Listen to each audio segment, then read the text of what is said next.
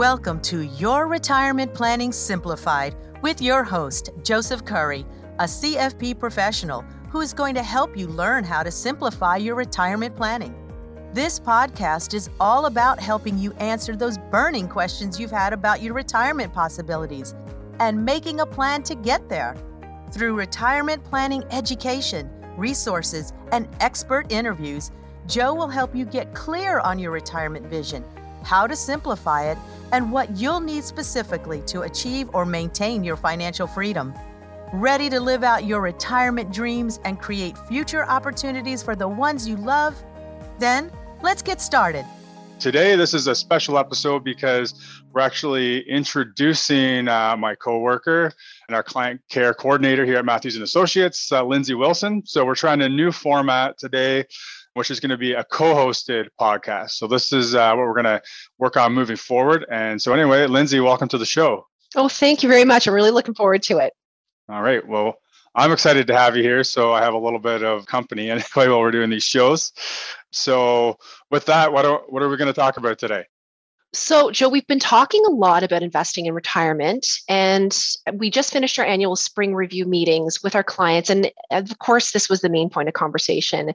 And I think it's a really worthwhile topic to expand on today, especially with strategies for investing in retirement and what might be important for someone to know as they approach or are even in retirement. And I think we're all just really aware that some people know or have a sense about it, and then some people don't.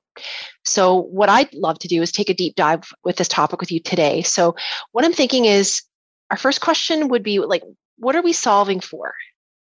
Sure, that's a great question. And it makes me think of maybe some comments I get from clients or prospective clients about investing in markets. And so one of the things I hear a lot is, Joe, I know that stocks, for example, should outperform safer investments in the long term, but I'm retiring soon, so I don't have a long-term horizon. Or, I've seen clients who have, a pretty sizable retirement nest egg, and they say, Joe, you know what, I could just put my money in a bank account, not have to take on any risk, and I'll have, 20 years of income there.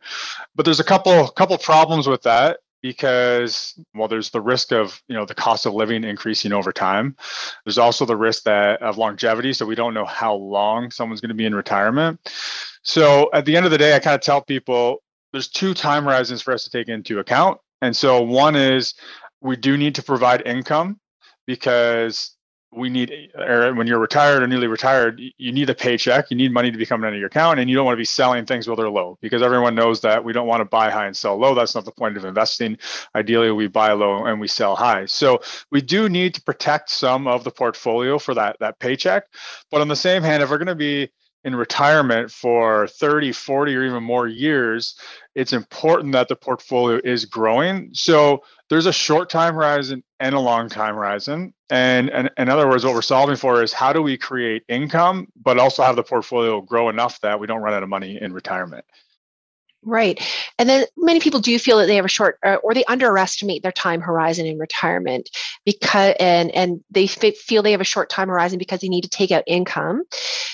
How do you determine what the time horizon in retirement is? Like, how do you figure that out? Sure. So, I guess probably the first thing is we don't know how long it is. It's impossible to make a guess. We can look at expected time horizons, but the problem is, and we've had other episodes on this, but the problem is life expectancy is increasing with technology. And so we really don't know how long someone's going to be retired. And so what we want to do is we want the portfolio to grow enough that it will continue to maintain or provide an income, beyond 30 years or even 40 years. So we're not looking at a specific date. We're just looking at, how are we maximizing the growth in the portfolio without putting the portfolio at risk of what we call sequence of return risk. So again, we talked about that in the past. So by having too much in a market where it's fluctuating a lot and where we're being forced to sell low. So there's not a perfect answer to how, determining a time horizon, a specific time horizon. So again, it's looking at it in two chunks. And, so we refer to that as buckets as an example. Right. So it sounds like you're both on you have your, I guess, what you could call an offensive bucket and defensive bucket, and you're trying to find the perfect balance between the two. And how do you implement those buckets to find that balance? Sure. So another good question. And we've talked in actually a fairly recent episode about different bucket strategies. So today, this is perfect because I was hoping to talk a little bit about how we implement the buckets and how we come up with the implementation of this into a client's portfolio. Now, I do want to preface this before I get into it, that this is not investment advice. And I mean, anyone listening, like, this is not specific to your situation. You're going to have a unique situation. You're going to want to, if you're doing it on your own, you want to continue to do further research and figure out what is the best fit for you. And otherwise, you want to talk to your advisor about that. So in saying that, what we're trying to do is, as I said, first, we want to make sure we have enough money in a safe bucket so that we're not forced to sell when things are low. And so for those of you who are listening, I want you to just kind of imagine me drawing two buckets. So I do have a whiteboard behind me. So anyone watching this, obviously you'll get the visual, but otherwise just kind of imagine two buckets. And so when we draw these two buckets up, as Lindsay mentioned, we have a defense bucket and an offense bucket. So if we're looking at this on the left-hand side, we're going to call that our defense bucket.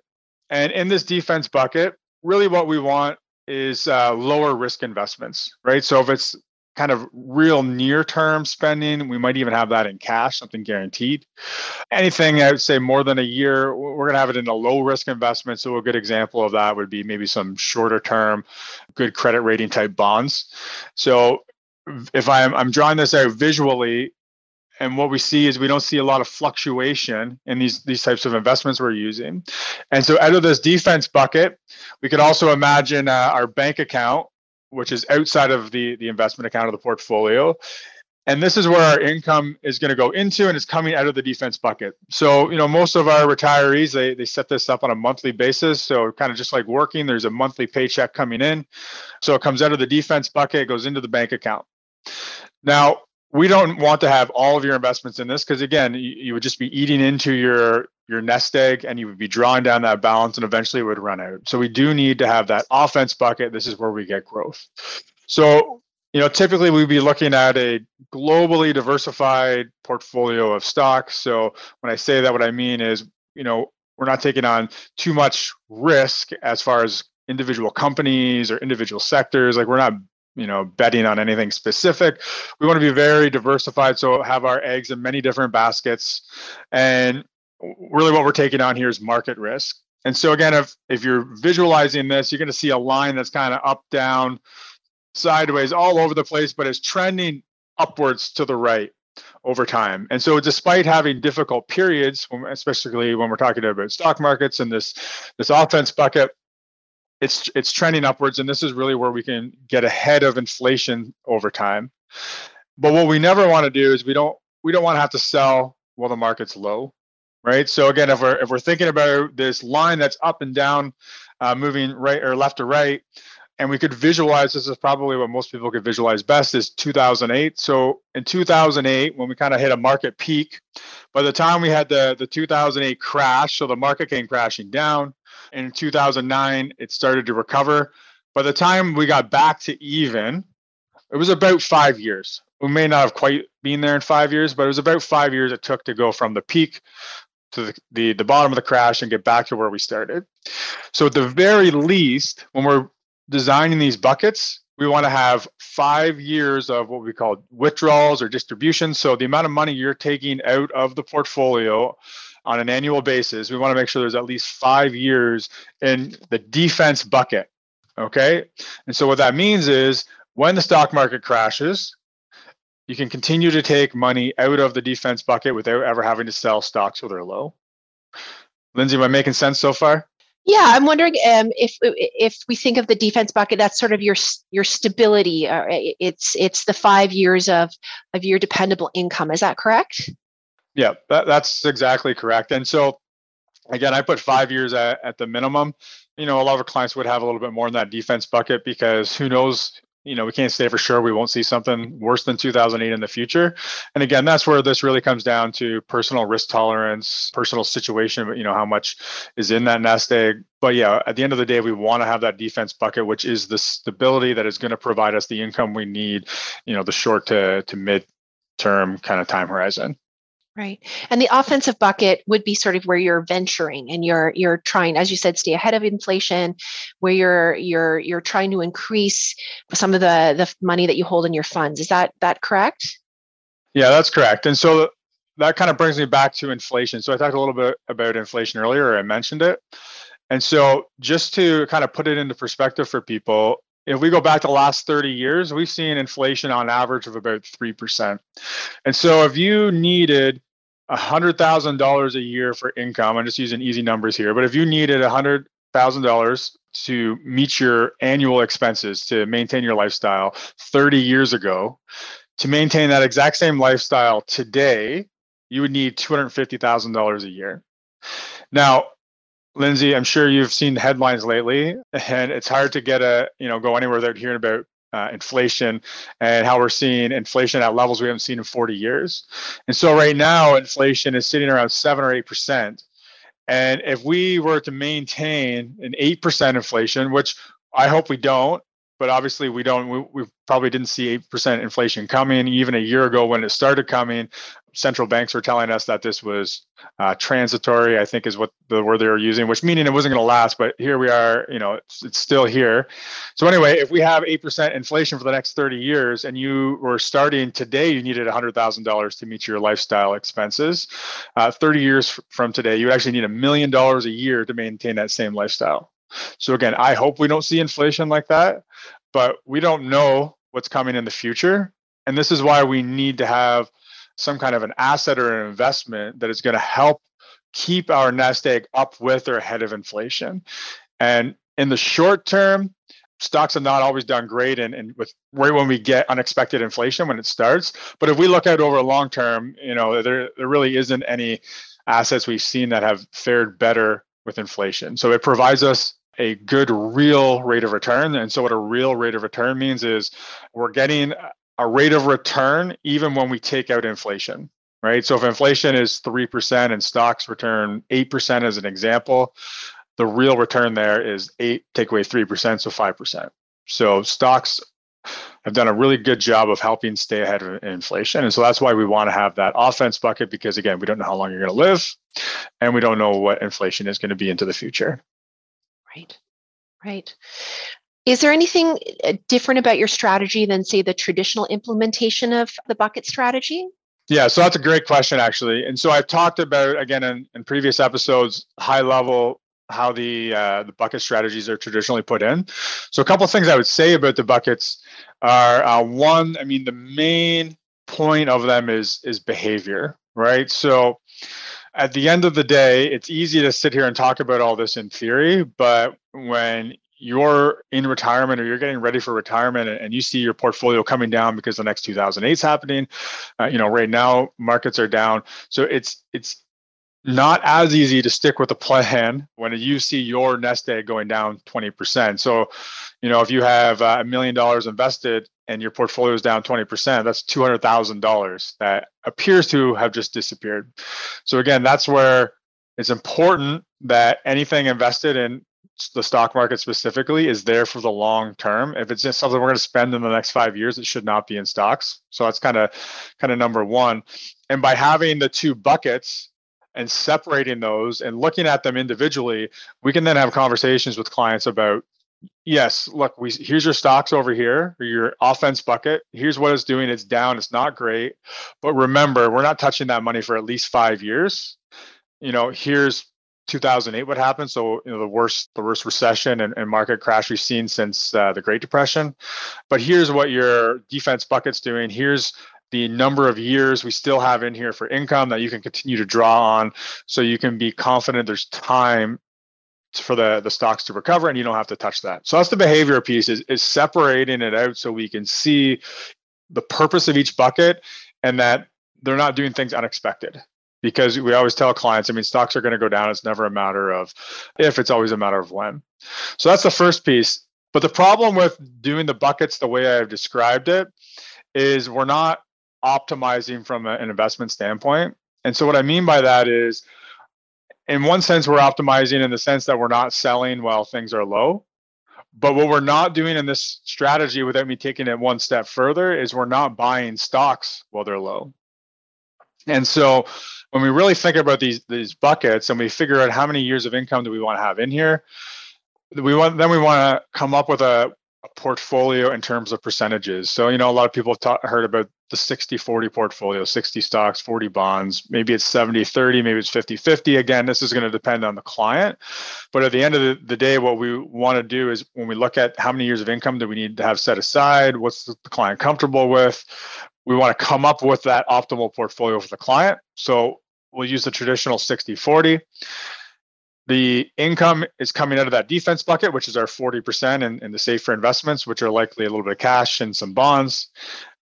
But when stocks are way down, the other thing we want to do is we want to get back to 60% stocks in this example, even though the market is down. And we do that actually by taking money from the defense bucket and putting it into the offense bucket.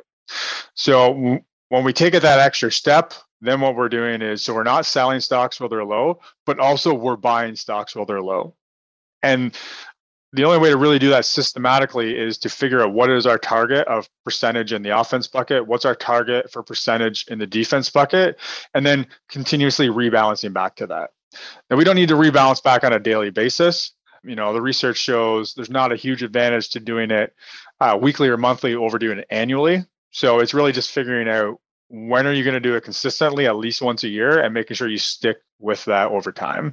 And so that's how we optimize it. And in the show notes, I've included this as a resource before, but we'll include it as a resource again. Michael Kitces did his website anyway, had a good article talking about buckets first, like the traditional total return strategy. And so at the end of the day, the way that we're doing it is we want the total return strategy. We want to optimize the investments, but we draw everything up in the buckets concepts so that visually clients can see, why we have both assets and have that a little bit more sense of security that there are safe investments there that are going to help them get through the leaner times, so to speak. And so typically what we do here as well is that we do meet with our clients twice a year, and that would be when you might discuss if rebalancing needed to happen. It would happen during those periods of time, correct? Yeah, that's our process exactly. Is every 6 months we'll rebalance the portfolios just to keep everything in line, just the way we talked about. That's exactly right. Excellent. And if anybody had any questions or wanted to reach out, in the show notes we'll have information for them to increase their knowledge about what we've just talked about retirement investing. Yeah, absolutely. So we'll include the Kitces article or a link to it. Also, if you have any questions for us, you can always shoot us an email at info@matthewsandassociates.ca. And action items for today. Number one, if you've enjoyed this episode and you want to learn more about simplifying your retirement planning, don't forget to subscribe and leave us a rating if you enjoyed the show. And then the other thing is, the whole reason that we're doing this is to educate people to make sure that they're making smart decisions about their retirement planning so they can make the most of their retirement. So if you know someone retiring soon, feel free to share this episode or the show with them so that they can get this information and hopefully it'll help them make better retirement decisions. So thank you everyone for listening. Lindsay, thanks for joining today. It's been great having you on the show, and I'm looking forward to the next one. Awesome. Take care. Investment services are provided through Matthews & Associates Investments of Aligned Capital Partners Incorporated, an approved trade name of Aligned Capital Partners Inc., ACPI. Only investment-related products and services are offered through ACPI/Matthews & Associates Investments of ACPI and covered by the Canadian Investor Protection Fund. Tax planning, financial planning, and insurance services are provided through Matthews & Associates. Matthews & Associates is an independent company separate and distinct from ACPI/Matthews & Associates Investments of ACPI. Matthews & Associates are not licensed tax professionals, and you should consult with your tax advisor before acting on any recommendations. Thank you for joining us for this latest episode of Your Retirement Planning Simplified. If you'd like to see how prepared you are for retirement, we've created a free retirement readiness calculator to help you out. Go to matthewsandassociates.ca/ready to input your retirement information and receive instant feedback to help you evaluate your current retirement readiness. Be sure to tune back in for the next episode, and until then, we're here to help you simplify and succeed in your retirement planning.